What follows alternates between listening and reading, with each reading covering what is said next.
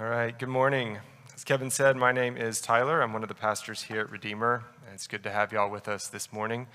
And as I was listening to just the worship this morning, I was struck by particularly one of the lines in Rejoice, the first song that we sang. And I'm just going to read this to start us off this morning. It said, "Rejoice, when you cry to him, he hears your voice. He will wipe away your tears. Rejoice in the midst of suffering.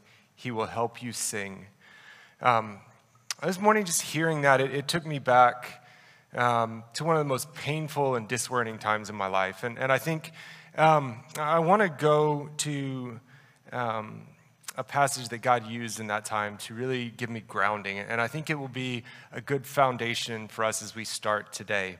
It's Psalm 40, the first 3 verses. It says this, and you'll hear the echoes of what we sang. "I waited patiently for the Lord. He inclined to me and heard my cry. He drew me up from the pit of destruction, out of the miry bog, and set my feet upon a rock, making my steps secure. He put a new song in my mouth, a song of praise to our God. Many will see and fear and put their trust in the Lord." I just think that is a perfect frame for what we're about to look at in this picture of the prodigal son who was literally in a miry bog. Most of y'all know the story, but he was lifted up and given a new song to sing at the banqueting table. And so keep that in mind as we go through today. To get started today, I'm gonna start with a short story by the Brothers Grimm. Some of you know the Brothers Grimm from your childhood, the fairy tales. Some of them were very much cleaned up from the versions they actually wrote.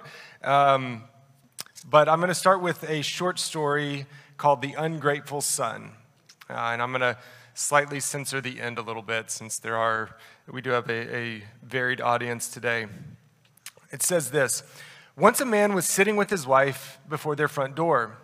They had a roasted chicken which they were about to eat together. Then the man saw that his aged father was approaching, and he hastily took the chicken and hid it, for he did not want to share it with him. The old man came, had a drink, and went away. Now the son wanted to put the roasted chicken back on the table, but when he reached for it, it had turned into a large toad, which jumped onto his face and sat there and never went away again. If anyone tried to remove it, it looked venomously at him as though it would jump into his face, so that no one dared to touch it. And the ungrateful son was forced to feed the toad every day, and thus he went to and fro in the world without rest." So I came across this wonderful story as I was preparing for today, and I thought I would share it with all of you since it's such a heartwarming tale for us this morning. But if we remember back to what we were talking about last week, at the reaction of the Pharisees and scribes to Jesus eating with tax collectors and sinners, it seemed that they kind of hoped for something similar for those who didn't live up to their standards. Here is what we were told. It said, "Now the tax collectors and sinners were all drawing near to hear Jesus. And the Pharisees and the scribes grumbled, saying, 'This man receives sinners and eats with them.'" Now, actually, this type of sentiment is pretty common if we really stop to think about it. And we tend to try to think that, we want people to get what they deserve. But that sentiment is not wrapped up in the hope of the gospel, more so in something like karma. We want people to get what they deserve. But now, we often try to dress it up and we'll call it justice, right? Like we want justice to be done. But if we're really honest about our hearts, I think a lot of times we want retribution, right? Like we want judgment for people.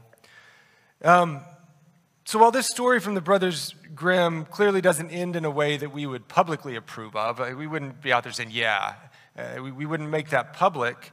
I think it speaks to what our gut reaction would be in many situations. How many of us, when we see somebody swerving in and out of traffic going down the road, do we think, I bet in a few minutes I'm going to see flashing lights behind them, and we kind of hope for that, right? And it's not just that we're wanting the roads to be a safer place for all of us. No, we want them to get what's coming to them. And what we're going to see in our text for today it shows us how the gospel pushes back on that reaction that we have. It runs against the grain of our nature and actually is pretty offensive to our natural selves. So let's dive in. Verse 11 of Luke chapter 15. And he said, there was a man who had 2 sons, and the younger of them said to his father, Father, give me the share of property that is coming to me. And he divided his property between them. Inheritances worked a bit different in ancient Israel than they do in our context. Most of the time in our context, inheritances are just decided by each individual. We kind of make our own choices. Before my wife and I moved overseas, we had to make a will. And when we did that, we met with a lawyer, and they gave us this long list of questions.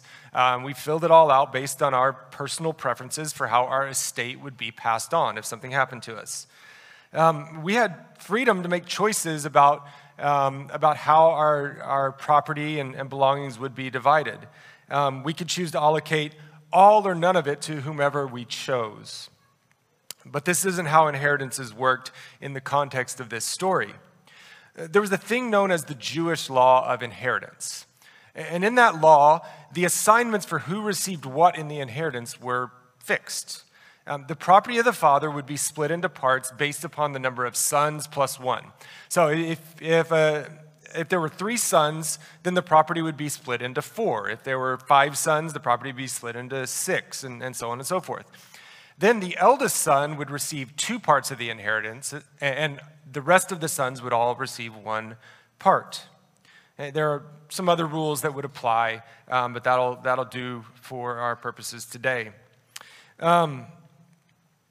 Unlike our context today, this really couldn't be changed.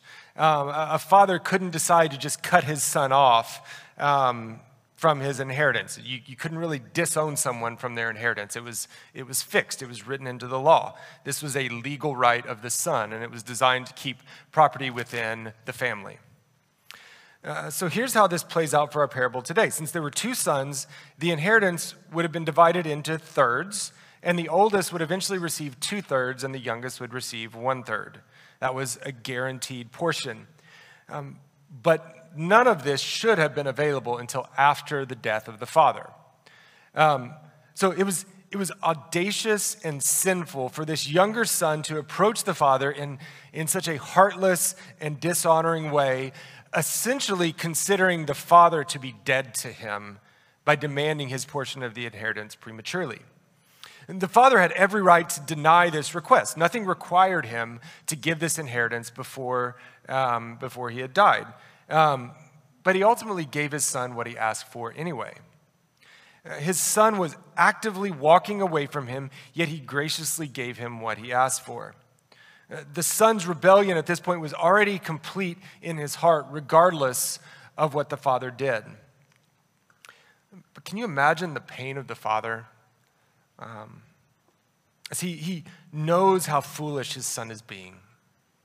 He's watching him walk away, yet he can do nothing to stop him from running headlong into destruction.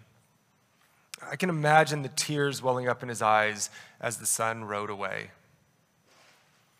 Not only was his son betraying him, that was enough, but he was also walking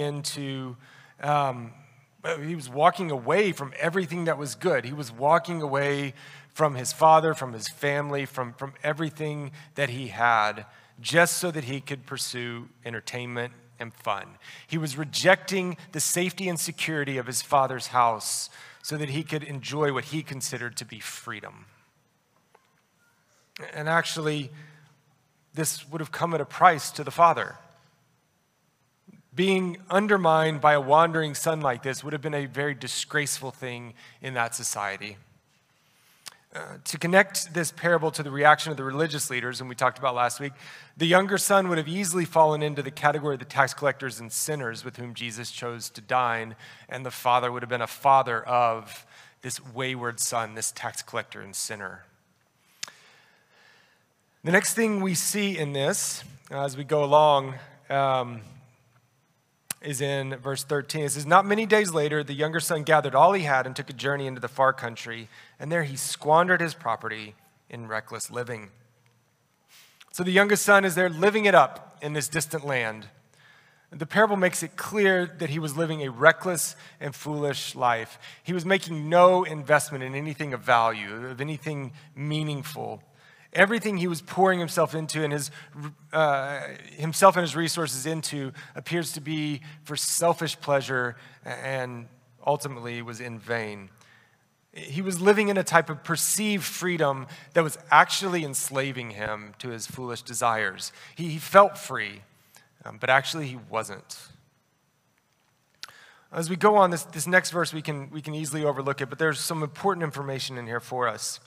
Verse 14, and when he had spent everything, a severe famine arose in that country, and he began to be in need. So we need to understand that it wasn't this famine that left him destitute. Like we can see that, right? Yes, that was the trigger that exposed for him how far gone he was, but it wasn't the famine that caused the turmoil in his life. He had already spent everything that he had. He had already wasted his inheritance, and that was already gone when this famine hit. Based on what we know from the story, even if he had just taken his inheritance and hadn't gone back home, it's likely that this famine wouldn't have left him destitute if he had just stewarded his inheritance wisely. But that's not why he left home, right? He wanted his freedom. It was ultimately his own sinful indulgence that led to what we're going to see next.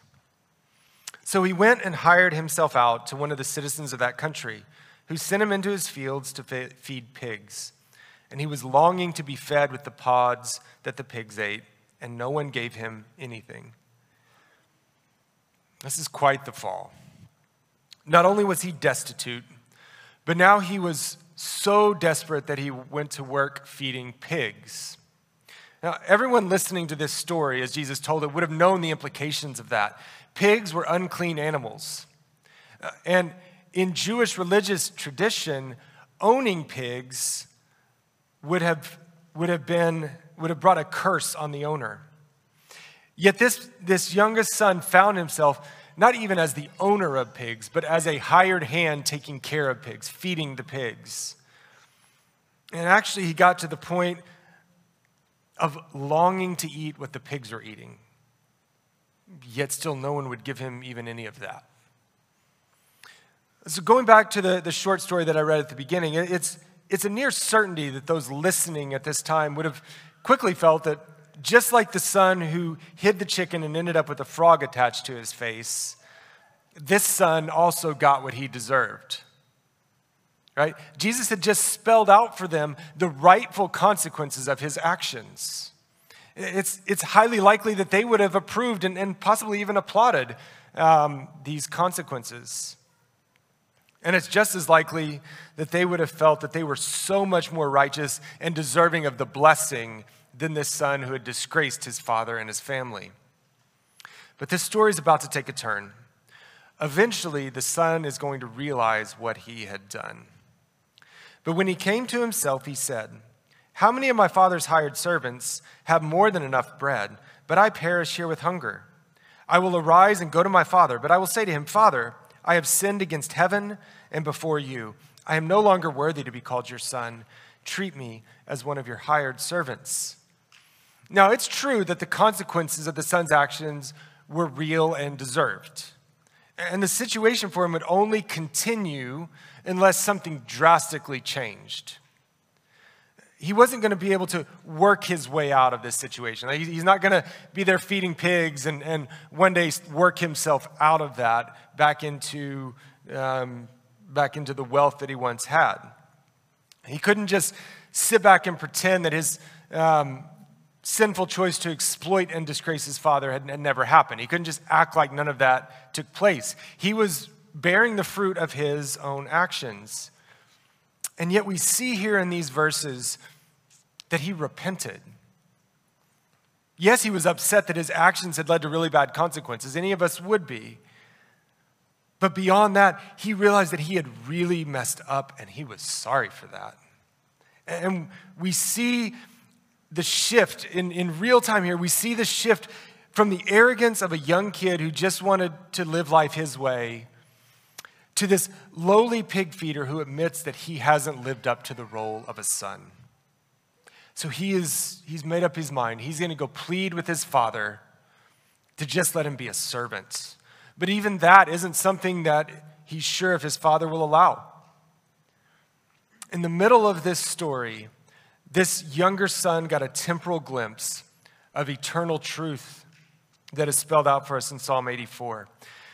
Psalm 84:10 says this, "For a day in your courts is better than 1,000 elsewhere. I would rather be a doorkeeper in the house of my God than dwell in the tents of wickedness."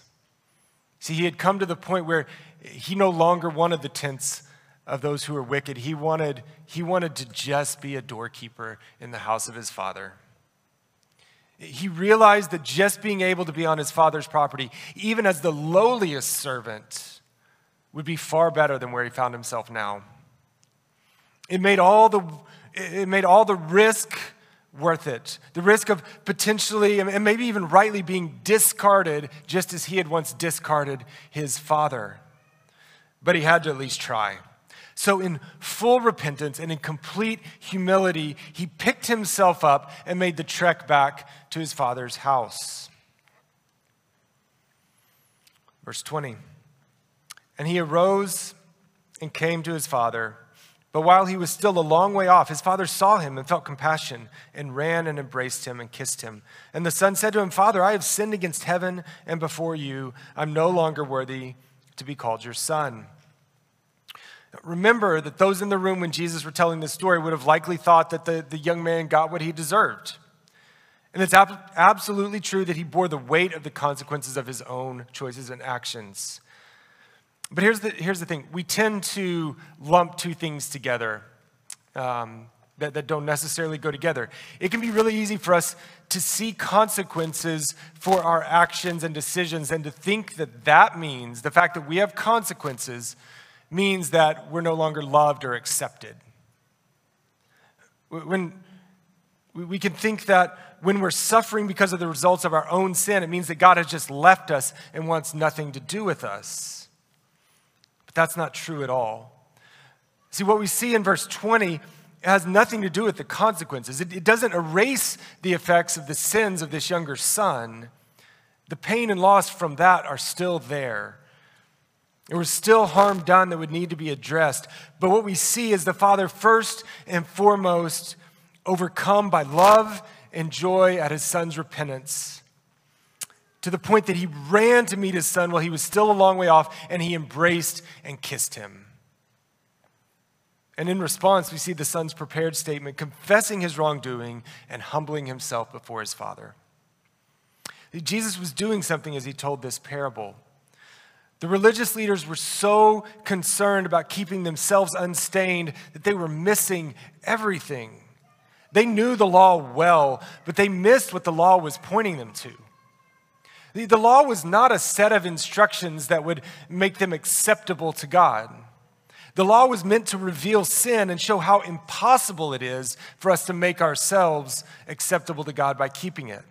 The law is not bad, it's actually very good, but it isn't our source of life. And that's what the religious leaders were missing and what Jesus was confronting. They weren't accepted by keeping the law, and these tax collectors and sinners weren't excluded from the love of Jesus and his desire that they be reconciled to God because they hadn't kept it. In fact, we see in Romans 2:4, it says this, "Or do you presume upon the riches of his kindness and forbearance and patience, not knowing that God's kindness is meant to lead you to repentance?" Or again in Romans 5, "But God shows his love for us in that while we were still sinners, Christ died for us." We see that here in this parable. The younger son clung to this ounce of hope that his father would still be kind to him, despite the way that he had treated his father. And that hope of kindness of the father, for the patience of his father, for the forbearance of his father, led him to repent. And it wasn't just that he said a few repentant words. He, in his fragile hope, stood up, took the long journey back, and returned to his father's house. And his hope of acceptance becomes reality as his father came and embraced him before he could even get those words out of his mouth. His actions revealed to his father far more than his words ever could the sincerity of his repentance. The words were good and necessary, but the fact that he chose to come home was enough for the father to rejoice. And it's going to get better. Verse 22. But the father said to his servants, "Bring quickly the best robe and put it on him, and put a ring on his hand and shoes on his feet. And bring the fattened calf and kill it, and let us eat and celebrate. For this my son was dead and is alive again. He was lost and is found." And they began to celebrate. Hey, the father running to hug his long-lost son, that's one thing, right? This is crazy. Like, this is lavish. Not only does his father express his affection and joy that his son is back safely, but he blesses him greatly. He doesn't just accept him back to his house as a servant. No, he treats him as a son. He restores him. None of what the father did here shows that he sees his son as a servant anymore. He brings a robe and a ring, and he brings him shoes, which the servants at that time didn't wear. And he slaughters the calf that had been prepared for a feast so that they can celebrate. It is a stunning scene. It wasn't enough that the father was overjoyed that his son was back. He wanted everyone to share in that joy. Last week we talked about all the host of heaven rejoicing when a lost sheep returns, or the host of heaven rejoicing when the lost coin was found. But it isn't just the host of heaven that are invited in. Jesus is inviting the entire family of God into rejoicing over one another. And it doesn't require our perfection, it requires our repentance. But not everyone would join in. Now his older son was in the field, and as he came and drew near to the house, he heard music and dancing. And he called one of the servants and asked what these things meant. And he said to him, "Your brother has come, and your father has killed the fattened calf because he has received him back safe and sound." But he was angry and refused to go in. His father came out and entreated him, but he answered his father, "Look, these many years I've served you, and I've never disobeyed your command. You never gave me a young goat that I might celebrate with my friends. But when this son of yours came, who has devoured your property with prostitutes, you killed the fattened calf for him." This is the part of the story that gets most pointed. The people with Jesus had just heard two other parables that kind of put them on the defensive. Jesus had just told them about a shepherd leaving the flock to go chase a lost sheep, and then everyone rejoicing. And he told them about a coin that was lost in the dust and cobwebs, and everyone rejoiced as it was found. Both of those stories challenged their view of the sinners and tax collectors, but Jesus hadn't directly confronted them in those parables. He waited until this one to turn directly to them. See, again, I can imagine the posture of their hearts as they heard this story. They started off in disgust as they heard of this despicable son. They probably pronounced shame on the father for having such a terrible son, while they simultaneously wrote him off as being selfish and disrespectful and unclean. I can imagine the head shakes when he squandered his inheritance. And then the head nods in agreement as he began to experience the consequences. I can imagine the ideas that went through their minds as he starts to think about returning, thinking that ungrateful kid doesn't deserve that at all. He'll be lucky if the father will even give him the time of day. And then I can imagine the shock and awe when the father actually runs out to meet him. And I can imagine that they share in the anger of the older brother when there's a party thrown for him. Why in the world would the father do that? See, I can see from their perspective because it's often my perspective as well. It's so easy to see the sin of others from a posture of self-righteousness, and to look at people dealing with the consequences of their own actions and think that it's just them getting what they deserve. How dare they think that they should have it any better? So when Jesus gets to the older brother, it's not comfortable for these religious leaders. And maybe it's not so comfortable for many of us as well. Let's look at what happened. See, the older brother heard this commotion, and he wanted to know what was happening. So he asked the servant, what's going on? What is this about? And when he found out that it was a party for his younger brother, he was angry. Here's something we need to see. He was invited in. There was an offer for joy for him. There was an offer to join the party. His father even came out to personally invite him in, to plead with him. But while we already saw that the younger son, in his pursuit of freedom, wasn't really free, we also see that this older son in his self-righteousness wasn't free either. While the younger brother was a slave to his own desires, the older brother was a slave to the law. And the only place in this story where true joy was actually found is at the table with the Father. Here's what the Father said. And he said to him, "Son, you are always with me, and all that is mine is yours. It was fitting to celebrate and be glad, for this your brother was dead and is alive. He was lost and is found." You remember that Jewish law of inheritance? The inheritance of the older son is still intact here. He still gets the 2/3. He wasn't losing anything. The fact that the father welcomed back his younger son didn't diminish the value of what would one day become his. But in his bitterness, he was rejecting this offer for joy. It's so easy for us to want vengeance instead of repentance. When we feel like life is unfair, we can want pain for those who we feel have received what they shouldn't. And it's very true that sinners don't deserve the mercy of the Father. That's why it's called mercy. It's not wages. We've been given a gift that we did not earn. See, the older son wasn't due the inheritance because of his faithfulness or obedience. It was because he was a son. And that's the very same reason that we in Christ receive our inheritance as well. We are sons and daughters of the King by grace alone, through faith alone, in Christ alone. The younger son had already squandered his portion of the inheritance. He wasn't going to get that back. There would be hardships for him going forward. But in his repentance, he both received and was a catalyst for joy. In his repentance, he was accepted and rejoiced over. It's a glorious thing when we realize that Jesus doesn't hate us in our rebellion. We have hope in the kindness of God that he will receive us with open arms and welcome us into his house. This isn't in the text here, but it's pretty much a given that the younger son was going to mess up again, right? We can pretty much say that this younger son, he wasn't going to be perfect from here on out. He would do things again to grieve his father. He had built habits that would continue to plague him. But he had seen the reaction of his father to his repentance.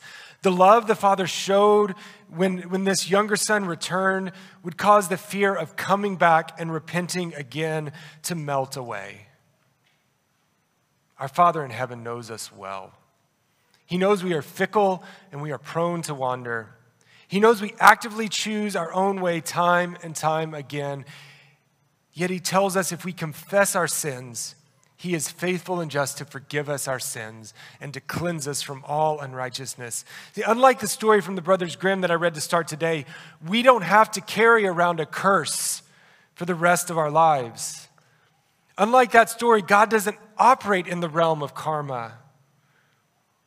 He operates in grace and mercy. He's the God who is love. There will be consequences for our actions and decisions. And some of those may be really hard and they may persist for a long time. But there's always, always, always the truth that the Father longs to run to us and embrace us if we will repent and turn to him. And when we do, there's great rejoicing over us. And that is the heart of the gospel.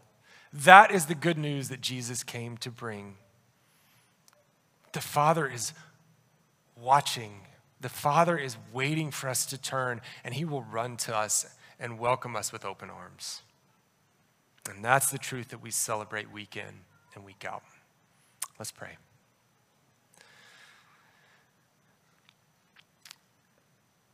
Father, it really doesn't matter where we are today. This parable speaks to everybody. This parable, Father,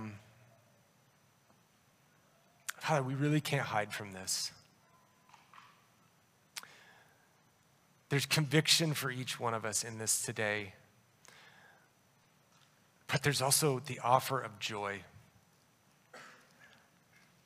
There's the offer of getting to hear our Father say, welcome back. Let's throw a party. Let's rejoice.